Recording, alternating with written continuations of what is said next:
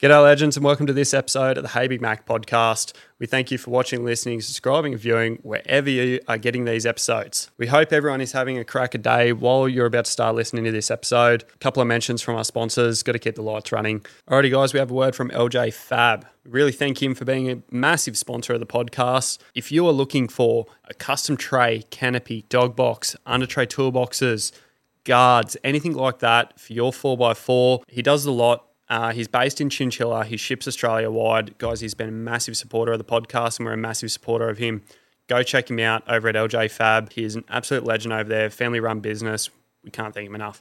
All right, next up, legends, is Kaluan Mufflers. Guys, these are a new sponsor to the channel. Can't thank them enough for jumping on board and helping us out this year.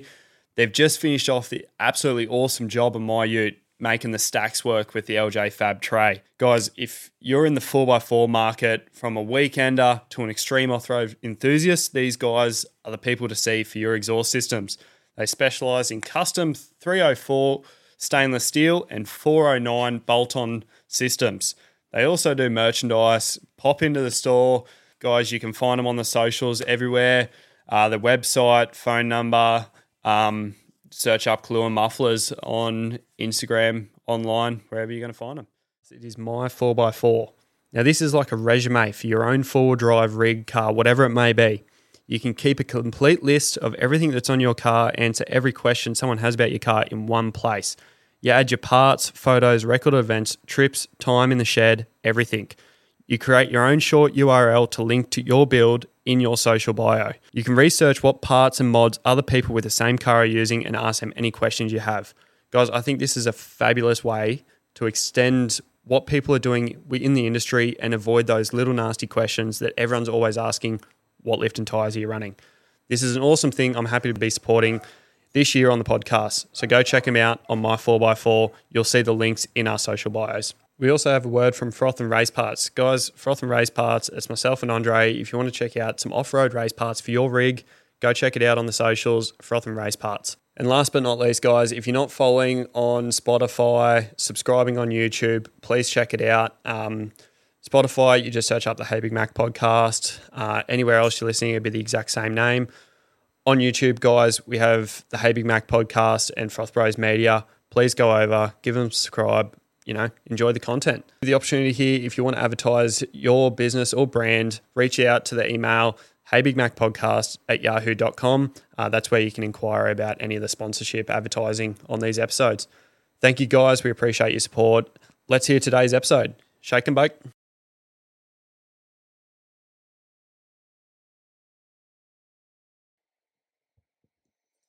Fuck. Can you think of anything? I don't know, but I know what you're saying. You just do it just because of the day and age these days. It's cool for now. Why am I struggling with this one so much? Maybe another one, drive a manual.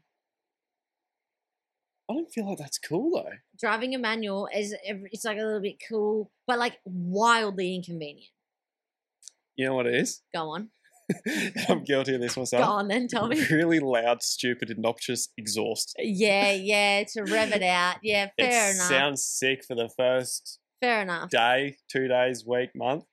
I've had my exhaust. It's loud, obnoxious. My parents will hear me take off from here, do a lap around the block and go back up the hill.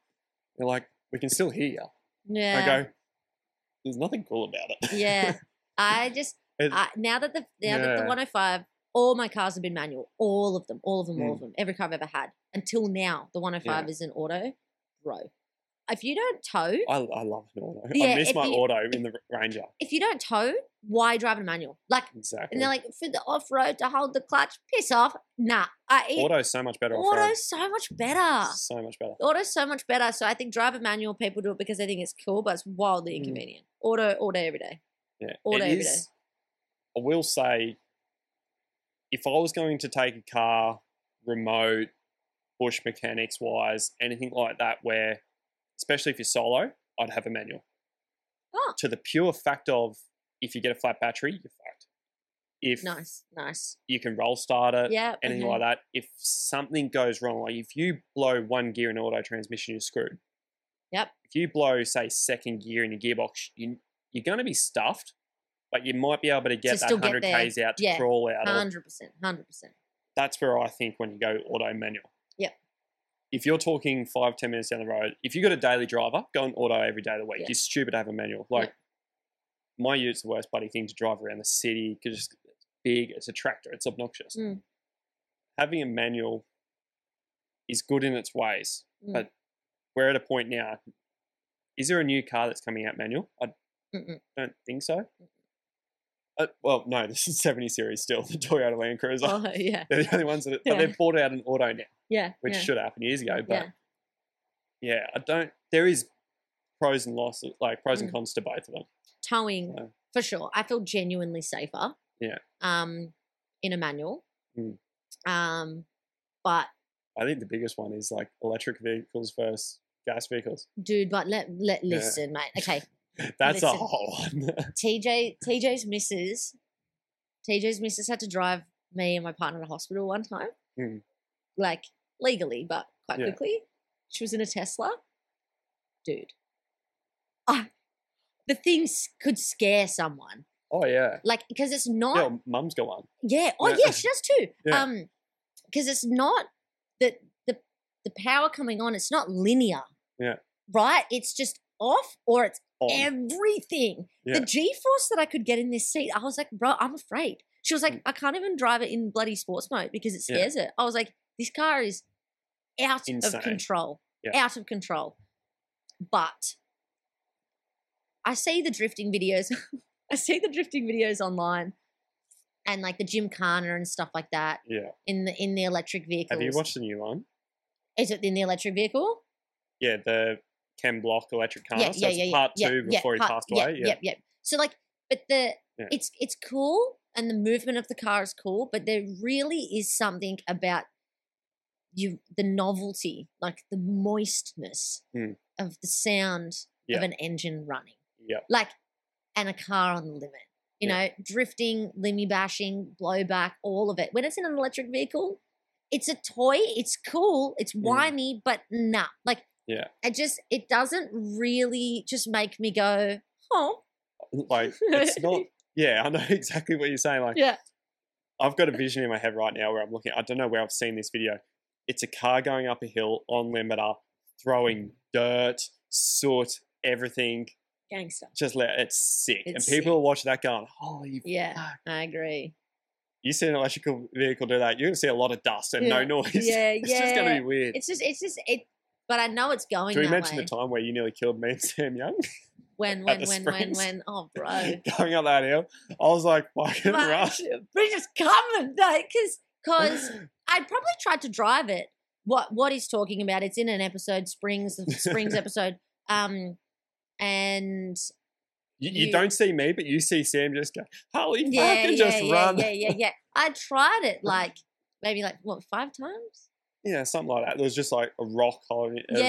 Yeah. And it was just bumping that rock step. Bumping the rock step, but the ground was incredibly shaly and loose and let go. So just to even get the momentum to get up the bump, I couldn't get the car moving. Yeah. And it was just roaring and throwing these rocks, but I felt like I was going like a K an hour. Yeah. And I was like, fuck it. Like, I'm just going to have to stay in it because I didn't even believe that if I get the front wheels up, I'm not sure that I'm carrying enough pace to even get the rear up. Yeah. Like I was like, and then I just made an absolute tsunami of dust. Yeah, a Hail Mary. Didn't I? And yeah, it was out of control. Also, oh my goodness, I copped a lot of heat. And like where it's warranted, look, I guess the internet's not there to be the jury of the influences. But I copped a lot of heat that episode because I wasn't wearing my seatbelt. And I was. But I also there's some tracks where I wasn't anyway.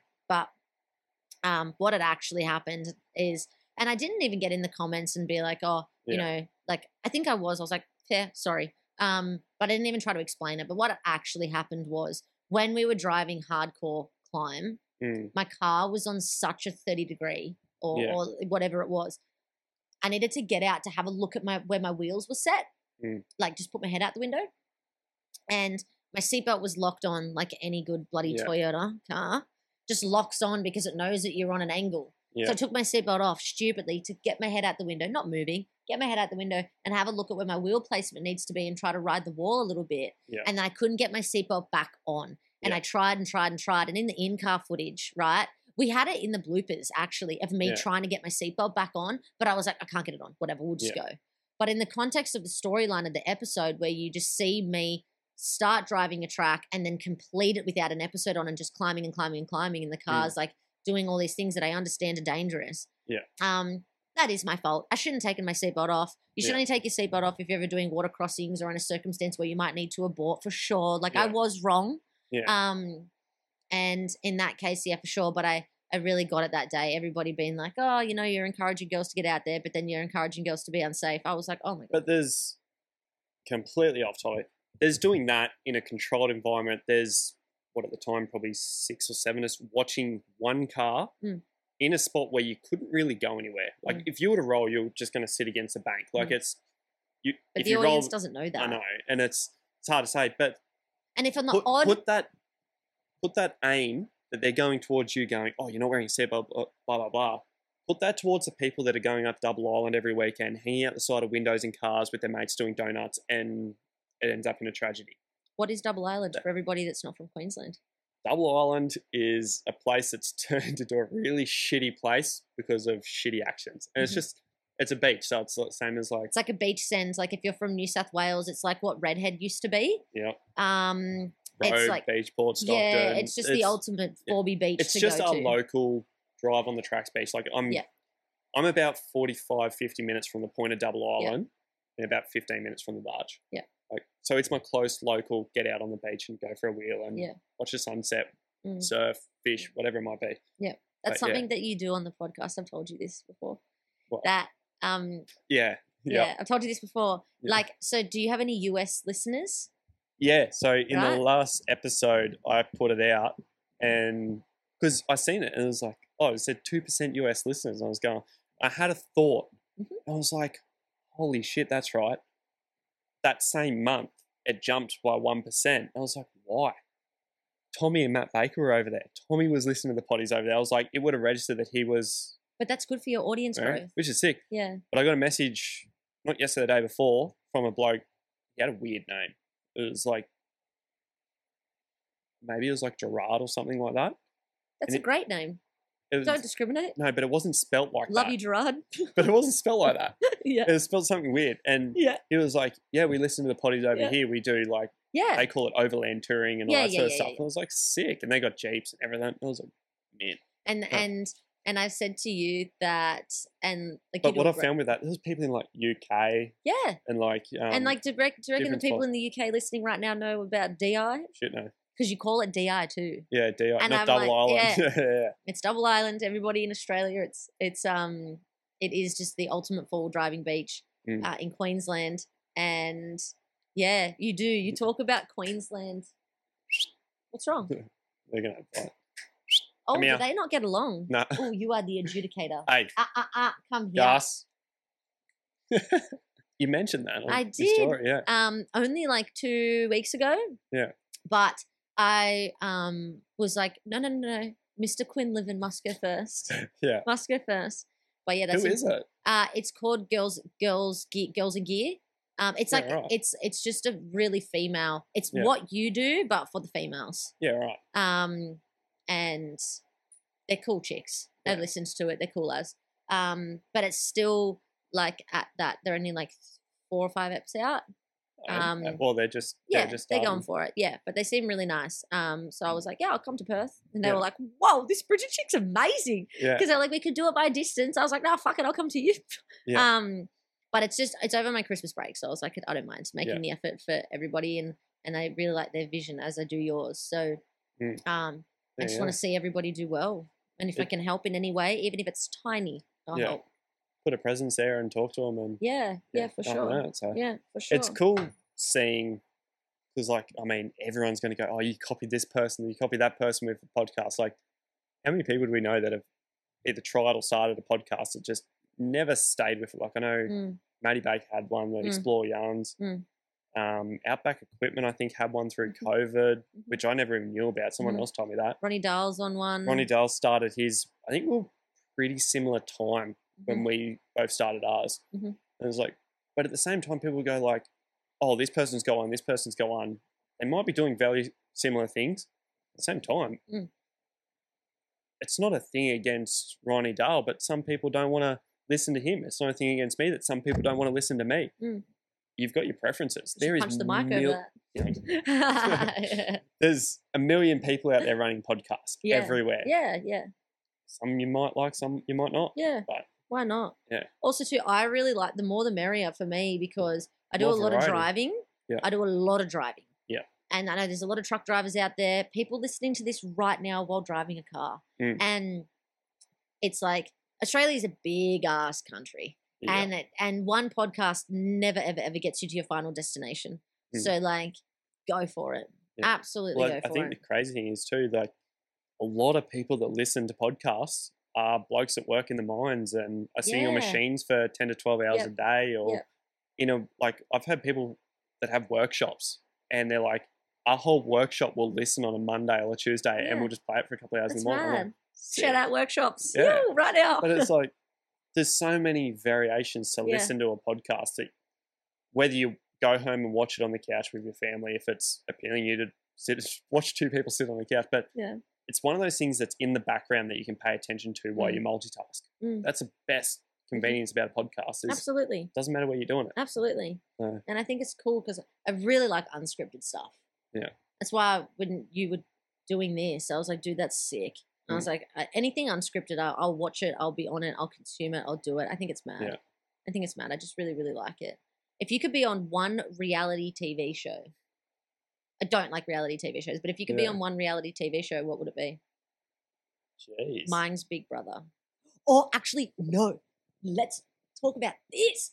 I think for years mine was Big Brother because I just feel like I'd go in there and I'd kill it. I feel like I really enjoy myself. I think everyone thought that at some point. I feel like I really enjoy myself. When it was, do you remember Big Brother before they changed it to the new side of Big Brother? Yeah. The old school one was sick. When it was relentless. Yeah. Yeah, Big Brother for Friday night games and shit like that. You'd be like, I'd dominate that shit. And I was probably 12 when I was watching it. Absolutely. I completely agree with you, Big Brother. However, this isn't reality TV, but my opinion's got to change.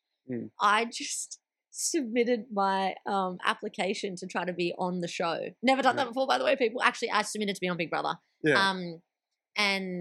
But I submitted to be on, Sam and I actually did our submissions the other night because we just watched. Have you seen? Do you know how many people are going to send a submission now trying to get on the show with you?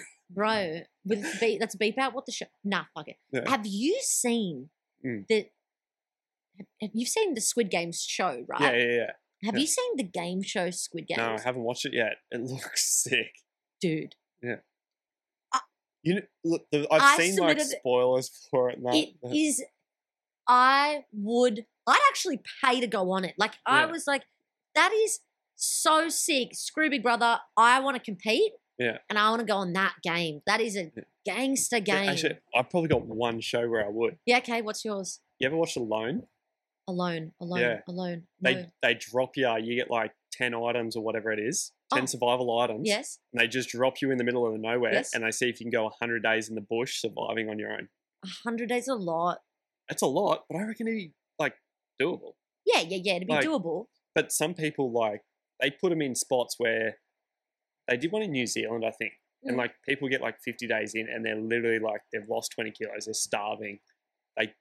They've like lost all their fishing line or their knife's broken or whatever it might be. And it just breaks them. Like you don't have a single person to talk to for 100 days. It would because you would become the experience. Yeah. You can't. It'd be wild. Yeah. And that's what I really liked about Big Brother because, or any genuine real content that goes for long enough is that it starts and everybody knows they're on camera. It's like any game. It's like any show. The girls come on, the guys come on, and they're all dressed really nice, and they smell good. They got their makeup on. A funny one on Netflix, that Too Hot to Handle. Too Hot to Handle. Yeah, they come on, and they arrive, and they look good, right? Because they're like, I'm going to be on television, I'm going to look so good, and me, right? But it doesn't take long before they've been in the experience for way too long. Yeah, that the makeup comes off, the shitty girly. Hi, hi, my name is Samantha. Tone of voice goes away. Yeah. And they just start talking and the real comes out. And you're seeing real humans interacting with each other. And that's what I used to really like about Big Brother. Yeah. And the Squid Games game, epic. Yeah. I have no words for it. That is one that I would absolutely go on. I think you can kind of tell after this point. Anything that's unscripted, I'm like, let it go. Like, let's see what happens. I've seen one spoiler from it, which made me really want to watch it. I just time. You know, the red light, green light. There's that girl that's like squatted. That was 45 minutes. Yeah. No. Okay. So. Wow. Yeah. I've done some deep dives. I've done some research into it. And to get the shots of everybody, they had to hold their freeze for a really, really, really long time. Yeah. 45 minutes for this girl. And she was in an uncomfortable position holding the squat. And she just was like, I can't do it. And she gave up and she sat down. Yeah. Do you want to know another thing that I heard about it? Is they played the glass bridge game where they've got to guess. Yeah. Do you remember it? Yep. They've got to jump from left or right and then figure out the sequence on how to get out. And people have to essentially sacrifice themselves to be able to get the rest of the team there. And they show when you step on the glass square, either the left one or the right one, you've got to guess which one. It either stays solid or it breaks and you fall down. And that wasn't actually what was happening. Every time someone would step on the square, they'd either say like, you're on the correct square or you're on the wrong square. Everybody would have to get off. They'd bring stunt doubles on and then the stunt double would fall. Then they'd all get off. They'd get the real people back on and then they would continue playing the game every single time so that the actual game players couldn't get hurt. Yeah. But yeah, Mr. Beast did the exact same thing, but he just did it over a huge foam pit. Yeah. Cool. Yeah. I reckon that the Squid Games game was actually filmed where the genuine show was filmed. There's no way that got rebuilt. Yeah, right. My manager is messaging me right now. She's probably like, what are you doing? Yep, she's just checking on me. See, there's a whole team behind it, Red Dirt. Yeah, everyone making sure everyone's good. Just like, if you're still there, it must be going well. Yeah. You haven't run away crying. But yeah, no, I think that shows like that where you get to see humans become quite raw. I think that's really sick. Like we put together an episode one time, and Brie was, and this isn't shade on her, I actually thought this was really beautiful and I really liked it. She forgot to lock her hubs and we were driving in the snowy mountains and like it was wet and the mud and it's really slippery and it was really steep. Like we're in the snowy mountains, guys. Like it was full on. And was that the one you filmed with Matt Baker? Yeah, from Explore Life. So Matt's spotting us. He's in his 79 and he's spotting Brie just coming down just a hill. Like, yeah, there's a bit of a full driving element to it, but to be honest, like if I'm driving it in the Hilux, like it's fine. Yeah. And Brie was just like I can't. Like my reduction gears aren't working. My lockers aren't working. Like this shit's not working. And she was getting really overwhelmed and honestly quite scared. And Matt was spotting her. And he was being patient and understanding. And then I would just come through and he would be like, because I'd be standing there in the spotting situations to make sure that she was safe. And Matt would be like, okay, Bridget, go up and get your car. It's your time to come down. And Matt would be like, you know what to do, right? Like basically do the opposite to what Brie did. Yeah. Don't hold your foot on the brake because you will just start sliding. You'll slide sideways. You will get scared. There's a cliff just here. Like you've got to keep your shit together and let the gearing of the car. And he was like, and I understand that your car doesn't have lockers. It hasn't been re-geared. Yeah. And it's definitely not reducted. So you are going to roll quite quickly, but let the gear do its thing. And I was like, yeah, man, whatever. And I just come cruising in and we were all like, what, Brie, like what's going on? And she was like, you guys understand, like the car's just freaking me out. Yeah. And then Matt made a silly statement after a lot of downhill driving and was like, silly as in like just a passing statement. Have you locked your hubs? Yeah. And everyone went silent and she looked at me and I looked at her. Yeah. And she just started crying. So embarrassed. And I give her a hug and I was like, babe, like it's so fine. Like you poor thing. I can only imagine how scared she really was. Think about that now. Yeah. Driving down wet, muddy hills with no gear, just full blown roll. You know the speed of a roll that you'll pick up on? Oh, yeah. And then she would come on the brakes and she'd scare the shit out of herself because she almost went off the side of the cliff. Yeah. And it would have been so sad for her. And that's one of the things, and it comes up in the episode that you had the privilege of watching pre-release of, you know, a repercussion of making real, raw, honest content is that you open yourself up to extreme criticism. And you both got emotional in that video too. Yeah, I was sad for her. Yeah. I was sad for her because I could tell how embarrassed she was. And I believe, like at that point, I believed, like I just had to look at her and I knew how talented she was. Yeah. And I knew how good she was. And I was like, there is no need to cry, you've just made a mistake. And it was making me sad to are you talking about how sad, what are you talking about with sad in that episode? Sort of both. Yeah, sort of both.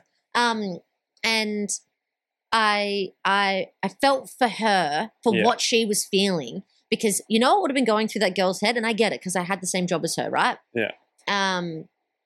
This is going to be aired out all over the internet. Yeah. And I'm going to look like a fucking idiot. And when we were editing that and putting that together and communicating about it, I fully understand, and I have never, ever, ever put it on her, and I never would put it on anybody. Somebody that's been open on camera and something like that has happened, something embarrassing, something's broken, you've made a mistake, whatever. It is up to the choice, especially when there's tears involved, it's up to the choice of the person that showed that raw state of, I forgot to lock my hubs and I'm embarrassed about it, how much of that she would want to go into the edit. Yeah. I wanted the intensity and the drama and all of that, like what really, really, really went down. I wanted to really have that be the episode because we've got so much content of it. Yeah. But understandably, this is somebody's emotional state that we're talking about. Yeah. And we refined it to where she would feel most comfortable. And we did say what happened. Yeah. We didn't lie about it. But it was one of those things that was like so dramatic. And then it was over. And then it was just like a laughy. Yeah. Like, and because it was so relatable because I've done that. Yeah. A lot of other people have done that too. Yeah. And it comes back to being real. And that is something that I will not do. When everybody saw me go bungee jumping and I was having a full-blown breakdown, I was like, I'm so afraid, right? Yeah. Or in the episode that comes out very soon after this podcast about when we surprise Nas in that secret place, and watch what that girl went through. I take my hat off. I have so much respect for that young girl. What she went through being completely blind for 2.5 days straight sends you psycho. Yeah. And how well she handled herself. And when your eyesight is taken away from you, your other senses go really crazy. Yeah, directional sense. So what she was hearing and what she was going through in her head would have been so difficult. Yeah. And we captured all of that on camera. And then the moment that she was told where she was and what she was being made to do. Yeah. And we filmed all of it. And obviously, and I love that when we edited it and put it together and we showed it to her and we were like, are you comfortable for all of this? She was like, that's the real story. And I was like, that's how I trained you, bitch. Like, that's how I want you to be thinking. I want you to tell the truth, be the truth, and really lean into it. And I just love episodes like that. Yeah. And it's funny that in the team, I know the team really well and I know my people really well and the guests really well. You know, we've got like Molly Dixon and Tay Jane coming on and stuff like that. Yeah. And like a lot of research and time goes into, you know, what am I going to get them to do that they can sort of step out of their comfort zone and be more of themselves that they don't get to be on their own show, kind of like me on this podcast with you now. Yeah. And the team currently is talking about like, well, hold on a minute. Bridget does a really good job of creating these storyboarded storylines of what she's going to, what adventures and what tracks and what comfort zone she's going to get other people to step out of in the protection of her show and in her moment and in her cars. What could we get Bridget to do? Because no one can do it to me because I'm the boss. Yeah, true. And it's funny that the team is like, well, you've got to do it. You've got to do it. So at the moment, the talk that's going on behind the scenes is they're all unpacking and putting down like, I need to get put out for another true narrative, the true thing. And what's that going to be? And I don't know because I'm not going to get told. I'm just going to get like an envelope, so to speak. Yeah. And it's like, you need to go here and you need to do this. And it's going to scare the shit out of me. But It's I'm going to a do tricky it. one, yeah. I'm going to do it. So I just really love that stuff. You can probably tell by my reaction. I just think that shit's just the coolest stuff on earth. Fuck yeah. So yes. Anyway, heaps. you want to hit me with your fucking ending question? Or? We got some ending questions. I wanted to go back to one last thing. Oh, okay. Which is this one here. Because you brought up to me affiliate links. Oh. But you said this to me. I did that so you could forget not have to ask me. No, too bad. Okay. Okay. Affiliate links. This will be part of the last little questions. Michael Jordan and affiliate links. Oh, yeah. You told me about this and I had no idea about the past and how it started. And you had a really good way of presenting how everyone just looks at an affiliate link like it's such a normal thing now. Yeah, yeah. Okay. And I love if you haven't seen the Air Jordan movie, watch it and then you'll understand more of what I'm talking about. But I know a lot about Michael Jordan and his career, and he is the face figure of his career. Obviously, he's the performer, but a really important factor of what made Michael Jordan amazing was his mother. Yeah. And she had a business perspective behind the scenes that he probably didn't get the opportunity to have because you spend so much time trying to be a great basketball player. And when it came to the point where the shoe Jordans, Air Jordans were being made, and Michael Jordan was going to be the only person that was going to wear them and represent them and make this shoe great. Yeah. And Nike broke a lot of rules, interesting rules. In those days, you couldn't wear basketball shoes that had more than they had to be 85% or 90% all white. Yeah. And Nike said, fuck the rules. Yeah. You get paid $5,000. You get charged a penalty of $5,000 a game if you break the code of the uniform rules. Yeah. And Nike said, screw it. Yeah. For Michael Jordan, if we can sign Michael Jordan, then we will do what we think is going to make him perform and look his best. Yeah. And they made that red shoe. And Michael, he looked at the shoe and he was like, okay, I like this shoe. Yeah. I'm keen to wear this shoe. And his mother stepped in and negotiated on his behalf and said that Michael will only wear the shoes if 5% of all proceeds, of all sales price, I don't know, what do you call it? Revenue, that's it, that's the word. If 5% of all of the revenue goes to Michael, of every single shoe that he sells, and that had never been done before in history. And Nike was like, no, we're just going to pay you a massive lump sum and you're going to wear the shoe and that's it. And then next year when we re-sign your contract, we'll just pay you another lump sum. And the mum was like, no. You'll pay the lump sum, but you'll also be paying 5% of the proceeds. Yeah. And Nike was thrown by that. The concept of that was out of control. And she articulated it and pretty much said something to the effect of, that shoe will be what it's meant to be because the identity and the talent of my son will make it there. Yeah. And that shoe can't be a shoe worth buying if it's not because of my son. Yeah. So you owe my son 5% of every shoe. And Nike said, okay. Yeah. And Michael Jordan has gone on to make billions and billions and billions of dollars. Crazy money. Off 5% of that shoe for the rest of his lifetime. And it will go beyond his lifetime. Yeah. And the point of that is this, and this is back in the 80s or the 70s, whenever it was. The point of that is this, is if it wasn't for people, or specifically Michael Jordan's mother, affiliate links and influencer opportunities for kickback would not exist today. Yeah.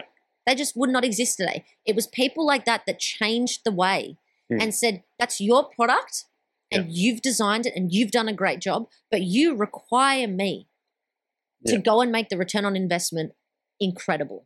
Yeah. So I want to be incentivized for whatever I sell, and I will wear it and I will own it and I will make it great. Yeah. Right?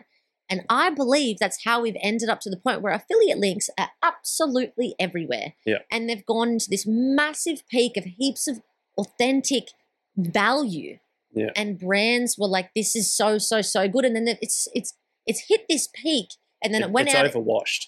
It went out of control. Yeah. And then what happened was the general public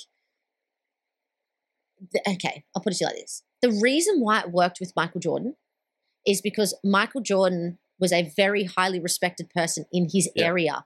And it was once upon a time to get access to an affiliate link was near impossible. Yeah. You needed to be one of the like best. How you look at it as a sponsorship these days.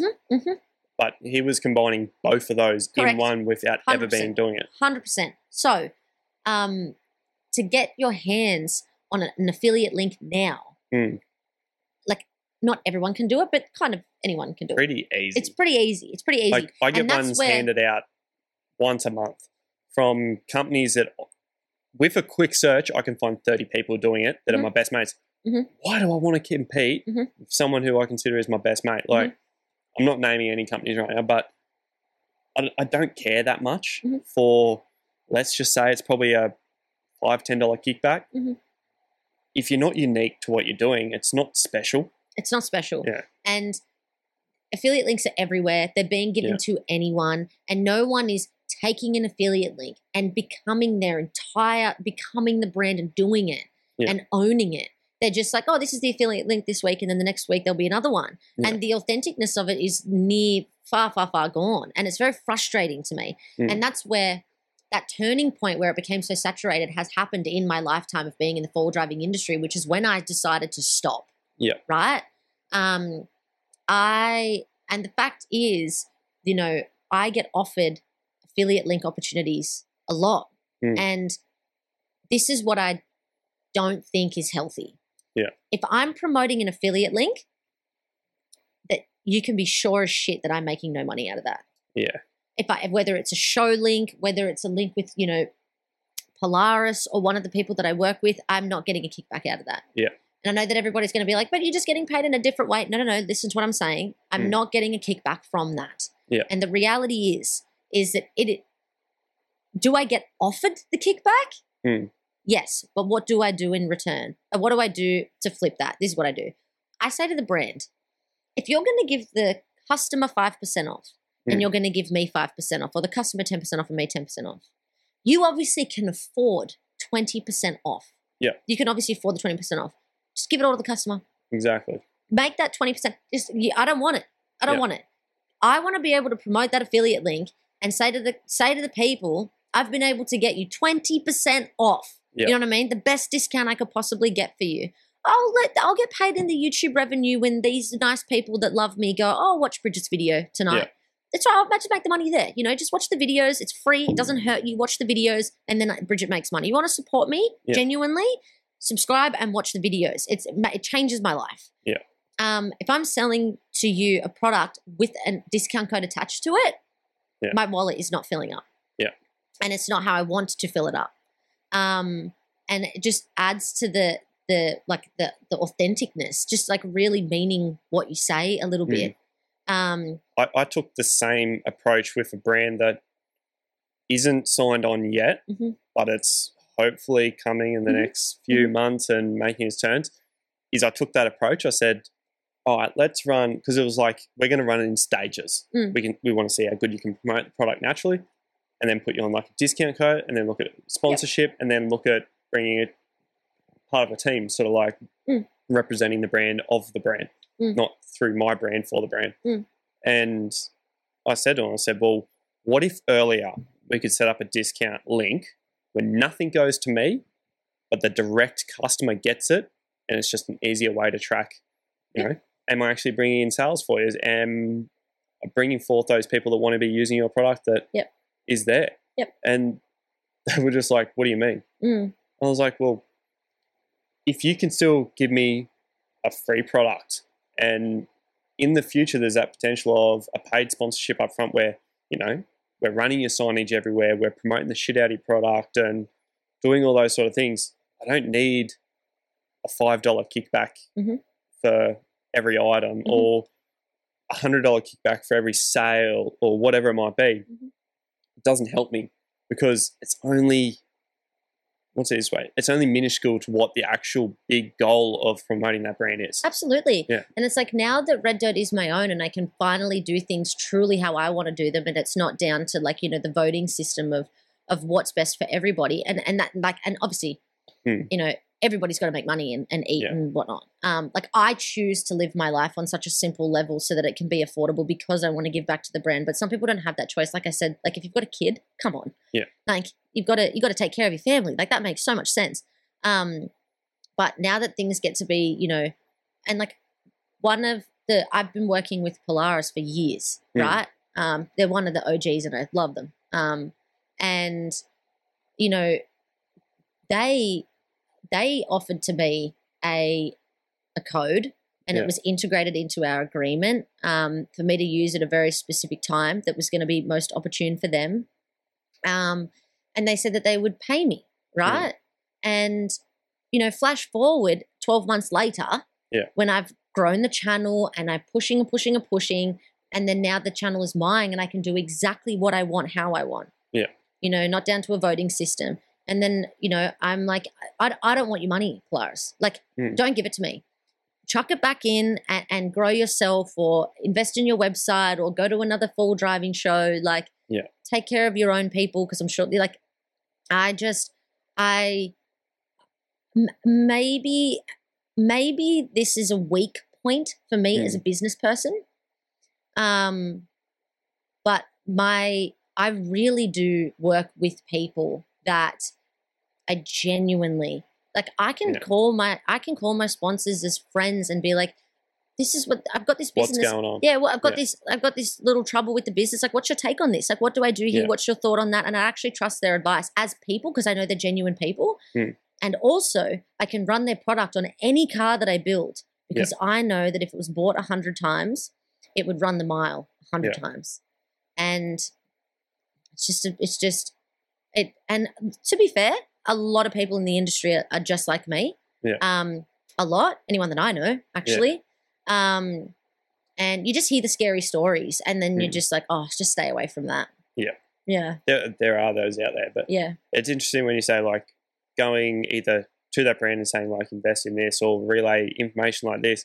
I've had people that I've supported come to me and go, what's the best way about promoting this or you know, extending this or changing this or vice versa, whatever the product or thing might be. And you just sort of just give you 2 cents. But then the same way they've come back and gone, like, what do you want to change? What do you want to see? Like, vice versa. And it goes both ways with a brand that really wants to work with you. But also when you've got a brand that you're working with and you're like, hey, let's make something unique. And I had this not too long ago, which I don't touch that brand anymore. I said, let's do this and integrate this as an option when, you know, someone buys something, you know, like say they use my code or link to buy something, give them something extra. So why would we do that? They're going to buy the product anyway. So, no. So not me. Well, that's I completely like I can respect that it is hard because if sponsorship money paid the bills, you'd only ever have to have one sponsor. Like, why do you think you have to have multiple? Because you can't survive with just one. If I had a sponsor come out and say, we're going to give you 150 grand a year, just only advertise us, fucking done. Yeah, you'd be like, cool. That'd be great. Let's go. Yeah, let's be realistically. It's not like what you may be getting, you know, $100 an episode for a podcast or you know, you might get $5 grand a year from a company to go, hey, advertise this, I don't know, tray, suspension, bull bar, aerials, comms, electrical, fridges, whatever the fuck it is. They're not huge. People think they're making millions just because they're in front of a camera. But that's the thing. It's like, and also you don't get paid the money up front. No. You don't get paid until you achieve the job. So you out of your own pocket have to front the cost. You've got a really good term for this, and it's called like your deliverables. Your deliverables, yeah. They're called deliverables. And to anybody that doesn't know what a deliverable is, but basically you have an agreed list of things that you need to do. So in my case, it's how many episodes a year do I have to make trying and testing the gear. That's it, right? And then you get paid. So obviously I break up all of the amount of content that I need to create in it, basically adventures and going on adventures and you know, using the gear. I break it up so that I can do a few for each brand every month. But I don't get paid unless I've achieved the job. I get paid after I've delivered. So the upfront investment comes out of my pocket because I've got to go and pay to make the episode, pay to get it edited, pay to pay the staff, you know, pay to pay me, and then achieve the job. And then the brand assesses the work, looks at the return, and then it's like, yep, happy gravy, no worries. Here's a small part of the money that we owe you. So it's like, it really is work. But that's why I can't preface enough that if somebody was to ever want to support the brand, watch and subscribe. Yeah. Because I say that much. When the brand became mine, we came into a new year. Yeah. Which was seemingly, the brand was mine way before, but we came into it, we were on approach to another, you know, season contractual year. And when there's a new year, there's new contracts and there's new inflation and the cost of living goes up and the channel's bigger and then it's time for you to put your prices up. Did I? No. Maybe I'm the idiot. But like, you know, right now there is people listening to this going, Bridget, you're fucking with our affiliate links. You're fucking with our contracts and we're trying to get these sponsors and now you're saying we can't do that. And then you're giving them ideas and I didn't. It's being real. It's doing something different. I didn't put the brands that I wanted to continue working with into a new year. I was like, another year, you know, we've been together for a while now. Yeah.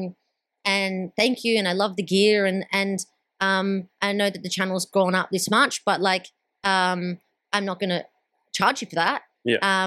If you want to stick around and keep going and do another big year, I'm going to do another big year and it's going to be huge. Yeah. And that's just because the best way to guilt-free way to make money is get YouTube to pay it to you. Yeah. It's a bottomless bucket of money. It's almost like take it from, if you've got a bloke with $1 billion, that 10 cents isn't going to hurt for every view. Yeah. You got a company that's just doing the bare minimum to support the company and you're just asking for maybe, let's say a free set of tyres or a sponsored set of tyres. Yep. That's a big deal to them. That's like a couple of $100 million to the billionaire. But that's if that makes sense. It makes so much sense. And that's another thing that I'm not saying go after the biggest company because they got the most money. For sure.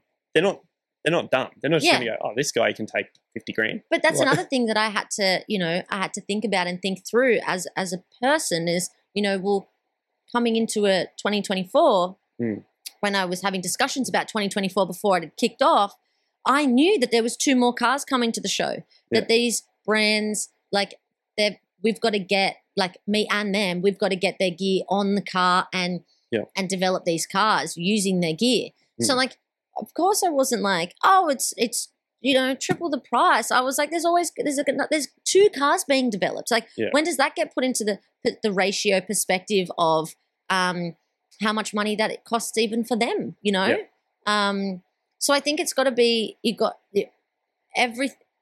the best way to handle sponsorship is you need to just really make sure that you love the product. Yep. And you need to be authentic about that. And that's the best way to go forward. And if you're doing it for a cash grab, it does not last long. No. It does not last long. You need to, it doesn't make them any money. It doesn't make you any long-term money. It's not the way to do it. You just need to love the gear, learn, like if you haven't had the opportunity to have the gear, which I didn't have that. I was lucky that was able to have it for a while, but make sure you love it and then tell your audience about it. Yeah. Don't get paid and then tell your audience about it. Like that's a no-no from me. It's it comes back to that term sellout, which is, it's hard because if you genuinely believe in the brand, I don't believe it's called selling out, but if I had a brand come to me and say, here's 50 grand, advertise this product, and I blatantly lied through my teeth that this is the best product ever, whatever it is, and just took that money, the only person that wins is me in a way. Yeah, but and yes and no, because at the end of the day, it's going to backfire somewhere down the line. Yeah, it does. It absolutely does.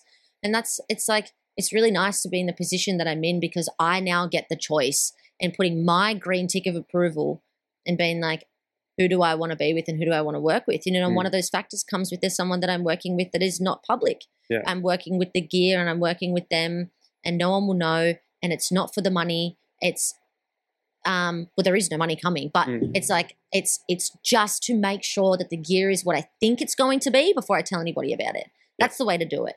Yeah. Essentially, I've just admitted to working for free for someone for 6 months. Yeah. But that's what I should do. I should make sure that the gear is right, and the trust is earned with the audience. It doesn't just get given to you. Trust is earned, and that's why you'll see the same gear. Like I know that 23-0 and Toyo tires, like they're two great examples. Yeah, anyone that I work with is a great example, but they're going to be on any car that I build and develop. Yeah, and whether it's for driving or whether it's for touring. But that is just because I just know how much my Toyo tires have gotten me through. Yeah. And how much my 23-0 rooftop tent has bared the grunt that I have put it through in the -12 to the searing hot outback. I have used the shit out of it. Yeah. And if it's survived for me, which I'm pushing it to hit its limit and I can't, there's no one that could break it. It's true because like I said sort of a similar thing earlier, like if you can't break it, then you know it's going to be good for everyone else. Yeah. And it's like it comes across like people will see me on my ute change camping and canopy setups all the time. There's very few things you won't see me change. And one, suspension, my tray. We're going to debate about this with our bull suspension bar, people. Yeah. But there's so many things that like, especially my tray, like great example is I went and bought a tray with, at the time when I first got the ute, no intentions of sponsors, affiliates, anything like that. Bought a tray off a bloke who didn't necessarily have a company, a brand, or anything. There was no logo. It was just, I bought it off him off Gumtree. And he was meant to build that tray for his ute. I said, I need a ute tray. Can I buy it off you? He's like, yeah, well, I've got this new one being built. Do you want it? I was like, what are the size dimensions? Worked out perfect. It was just a tradie tray. And then because of that, I seen there's a gap. Like people are like, I can't find a tray to be built. There's such a big wait time on all these big companies. I'm like, I paid $5,000, fitted, painted, everything for this tray that I got fortunately within like a week or two. I was like, go see this guy. And then I just started promoting him for free. And he didn't expect it. He didn't ask for it, nothing. And like we just grew a relationship. And then like now 2 years on, he's like, hey man, I appreciate everything. Now he's running a business. He's got his logo. He's got his brand there. He's like, can we do you a new tray? Sweet, sure. Fantastic. But it's just one of those things that you build that connection over years of doing it. And this is what people don't get to don't see. And maybe it's just because I should articulate it more. Maybe now I can. But you know, like I could spitfire so many examples, and I'm going to say brand names. But it's the truth. Razorback, great example. Yeah. I've been with Razorback for a hot minute. Yeah. But why do you think that we only just went live with the red dirt Razorback seat covers? Because I needed to sit my ass in it. Yeah. Wet, salty, wetsuit, dirty, hot, cold. Yeah. For a long enough period of time for me to be sure that I and them, we got it right. And we did. So I'm more than happy for people to have it. And that took time. And with anybody that I work, you know, our phone call conversations, we're very honest with each other and we want what's best for the customer service. Can we get into customer service for a second? Yeah, that's a huge one. That's a huge one. I'm an influencer. I've been speaking about this. Yeah. I'm an influencer, so I'm going to say what everybody wants me to say. Yeah. Right? Do influencers – it's funny we're going to wrap this podcast up, but here we go. We were about half an hour Yeah, we were about to. But let's get this one out because this is important, right? Yeah. The question, do influencers get special treatment because they're influencers? Yes. Right. Okay. Yes. That makes me livid. Yep. It was not that long ago that I was just a consumer, that I watched. Right? I still watch, but I used to follow Explore Life. I wasn't on it. I was like, you got to understand, I was just like everybody that's listening, watching, right? Not that long ago. I had my 9 to 5, I saved my pennies, and I bought my shit because I saw people trying and testing it, and I thought that it would be for me. And I would love to know, but nobody that I work with has shitty customer service. And there was one time, my audience was coming to me in my DMs for a while saying, "Hey, Bridge," I'm not going to say who it is because I remember you telling me who it was. It's not my job. It's not my. It's not about that. No. It's about the story. It's not about who the brand is specifically. Sorry for everyone that really wants me to say it, but it's about being a better person. Yes, my audience was coming to me, messaging me honestly, and saying, "Hey, Bridge, I bought this thing from X brand, and I'm just missing like a little tiny little piece of the bracket that just must have not been packed, or I'm having an issue with it, or something's right." And or even just like I just want to get in contact with them because I want to see if I can return it to get it in another color, whatever. So much innocence in their desires to get in contact with the brand. And then the final sentence will say something like, "It's been 3 months and I can't get an email reply, or I can't get them to answer the phone, or I can't get them to reply back to my DMs." And it was about this brand that I used to work with a while ago. And I was having to go into bat for my fans and be like, "Hey guys, like this fan just needs this little thing sort of figured out, or it needs this." Nothing wrong. Like it wasn't like the gear's shit or anything like that. Not at all. But mistakes happen. Yeah, mistakes happen, and like, or people just want to do a return for another color or whatever. Yeah. Customer service lines are there to be answered. Yeah. That's the point, right? And my guys and girls following couldn't get a hold of this, seemingly from the people that were coming to me, couldn't get a hold of them. And I didn't like that the customer service wasn't there because I was getting fabulous treatment. Yeah.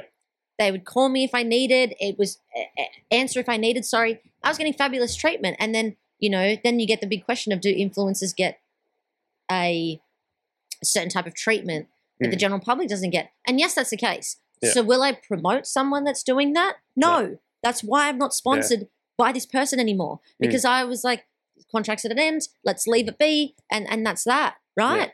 Yeah. And that's okay too. And this is the thing, had I ever said that? No. No one ever know. But it's just the types of conversations I'm having in DMs with the people that are genuinely going and buying the stuff. And I've seen it firsthand from both sides, like the people that are, their customer service is above and beyond. And I've had conversations where I've walked in there just as a friendly, "G'day, what's going on, guys? Like, how are you?" They'll come out. Everyone will shake your hand and just go, "Hey, mate, how you going?" It won't go any further than that. It's just, "Hey, like, good to see you again."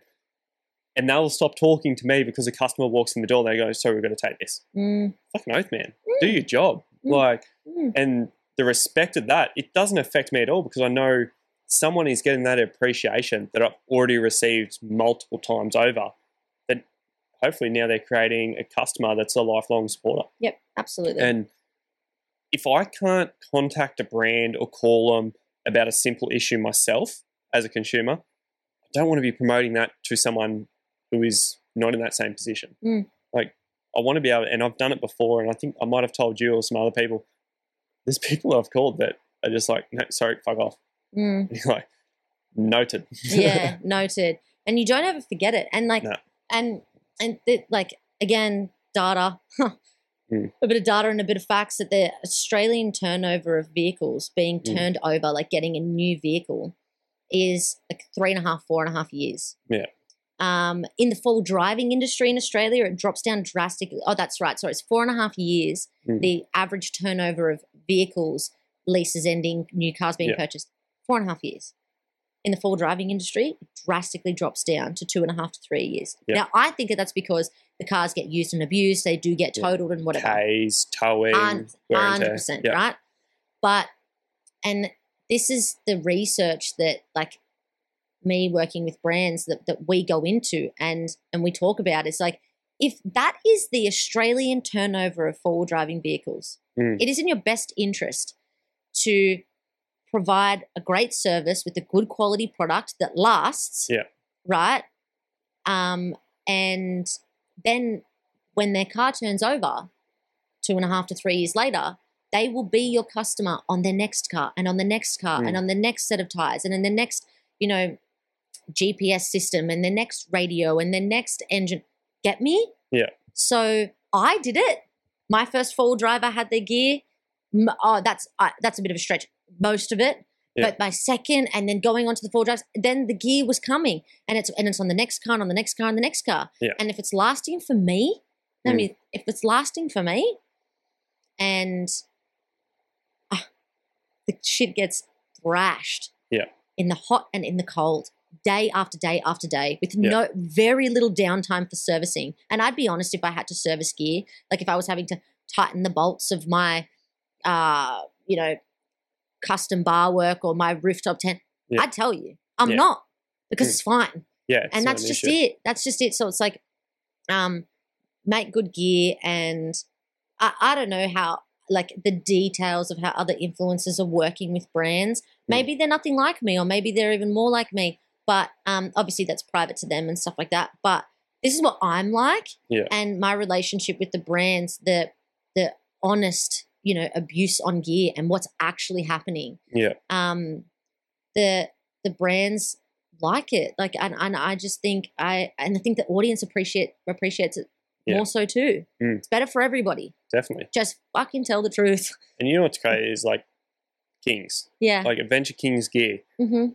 Cheap, knockoff gear, whatever you want to call it. Mm-hmm. Some of the stuff that I've bought out of that shop is fucking phenomenal. And there is some stuff that is piles of shit. But it's taking me time to, like, work through, figure out what deal didn't work, and it is cheap. But when you can go buy, say, a fridge, for an example, if you're a weekend warrior that just needs a beat-up fridge for work and go away to a weekend trip, why spend $1,500+ on the best range of fridge when you can buy something that isn't going to be the end of the world, that might cost you $300 100%. and is going to get you through with what you need to do? 100%. And it's you still get 5-year warranty with it. Yeah, 100%. So why not? But, like, I'm not saying it's the best brand to go with. Like, if you're living out of that thing, you want something that's going to be reliable and stick you through.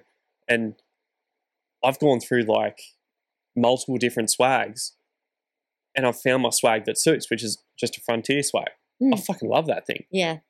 But there's different swags out there now in the market that you're coming up with, like the blow-up swags and the inflatable swags and all that. I'm keen to try them, but I'm like, I like this swag I've put through torture and hell, and it hasn't broken. And then I hear things about, like, inflatable swags, what if they get popped? Yeah. Which has happened. Yeah, yeah. And I go, I've seen it. Like, that's an inconvenience. If I'm on the road for 6 weeks and... Frontier Lines is another really... I don't work with Frontier Lines, but I know Paul, and... is it Toddy and Ryan there now too?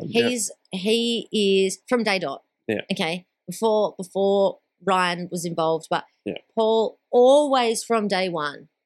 When I have R&D tested stuff for them. Yeah. And he is another great example of someone that's a big advocate of, if it breaks, it's all good. Yeah. You don't have to hide it. That means that we need to make an edit. Means something needs to be changed. And it means something needs to be changed. And he's another really good example of someone that's super authentic. And that's why, even though I don't work with him anymore, because obviously that would be a bit of a I've never been paid by him, but a bit of a clash, because obviously I've been with 23-0 for so long. But I have so much respect for him, even as a businessman and as a friend, and I mean that as a businessman, because he's a really good example of everybody's got to be on their L's. Gear's got to be on their L's as well. That's why you never buy first generation of a vehicle. You let them get all of their mistakes out, and then you go and you jump in the second time around. So in my case, that's what I've been doing, and I know I whether people believe it or not, that the sponsorships on my end are really, really authentic. They are, and they're super thought through, and it comes through. It's natural. Yeah, I hope so. I hope so, and even more so now. Yeah. But and that's another thing. You talked about price point before with Kings. Okay. Think about the touring vehicle, the four-wheel driving vehicle, and the weekend warrior. Yeah.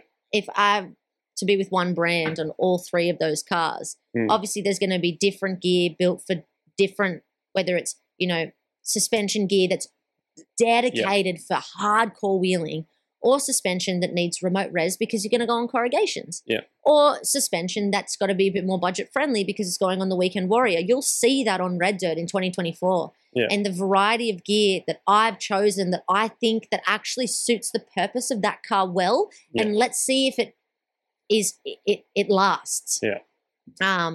And yeah, I really like the 3 different vehicles on Red Dirt because I think that it's going to show a perspective from one brand shown in 3 different ways. Yeah. How does it perform? Yeah. How does it perform? And I really like that. I'm keen to see well, I know how the years unfolded because I have it's in my brain because I've seen the episodes. But it's happening. Yeah. But I really look forward to the audience seeing it. But these are all the little business details and behind the scenes that's like, there's so much more, isn't there? There's so much more that goes into your operation, my operation, than what people realize. Always. So much more. Yeah. So people, and I say this for you as well, but people listening and sharing this podcast to their friend or somebody that you think would find this interesting, it makes a massive difference. Yeah. For Mr. Quinn Living, it really does. Oh, yeah, huge. And also, too, it's free to listen. It's free to share it. It's free to put it on your story. It's free to send it to your mate. Yeah. And likewise with my YouTube channel, it makes what all we could ever ask is that you watch, listen, and enjoy it. And everyone says it: like, subscribe, comment, especially for Spotify and stuff. The things that matter on Spotify is if you download the episode. That's actually didn't know that. Yeah. So if you go in and listen, all your episodes because I listen to them in the middle of nowhere. There's no service. Yeah, exactly. Yeah, that's a big thing too. But if you have all the episodes automatically downloaded, it shows up better in our ratings. Wow! And if you rate it 5 stars, which isn't an option to do on YouTube, you can't go rate someone's channel 5 stars. Yeah.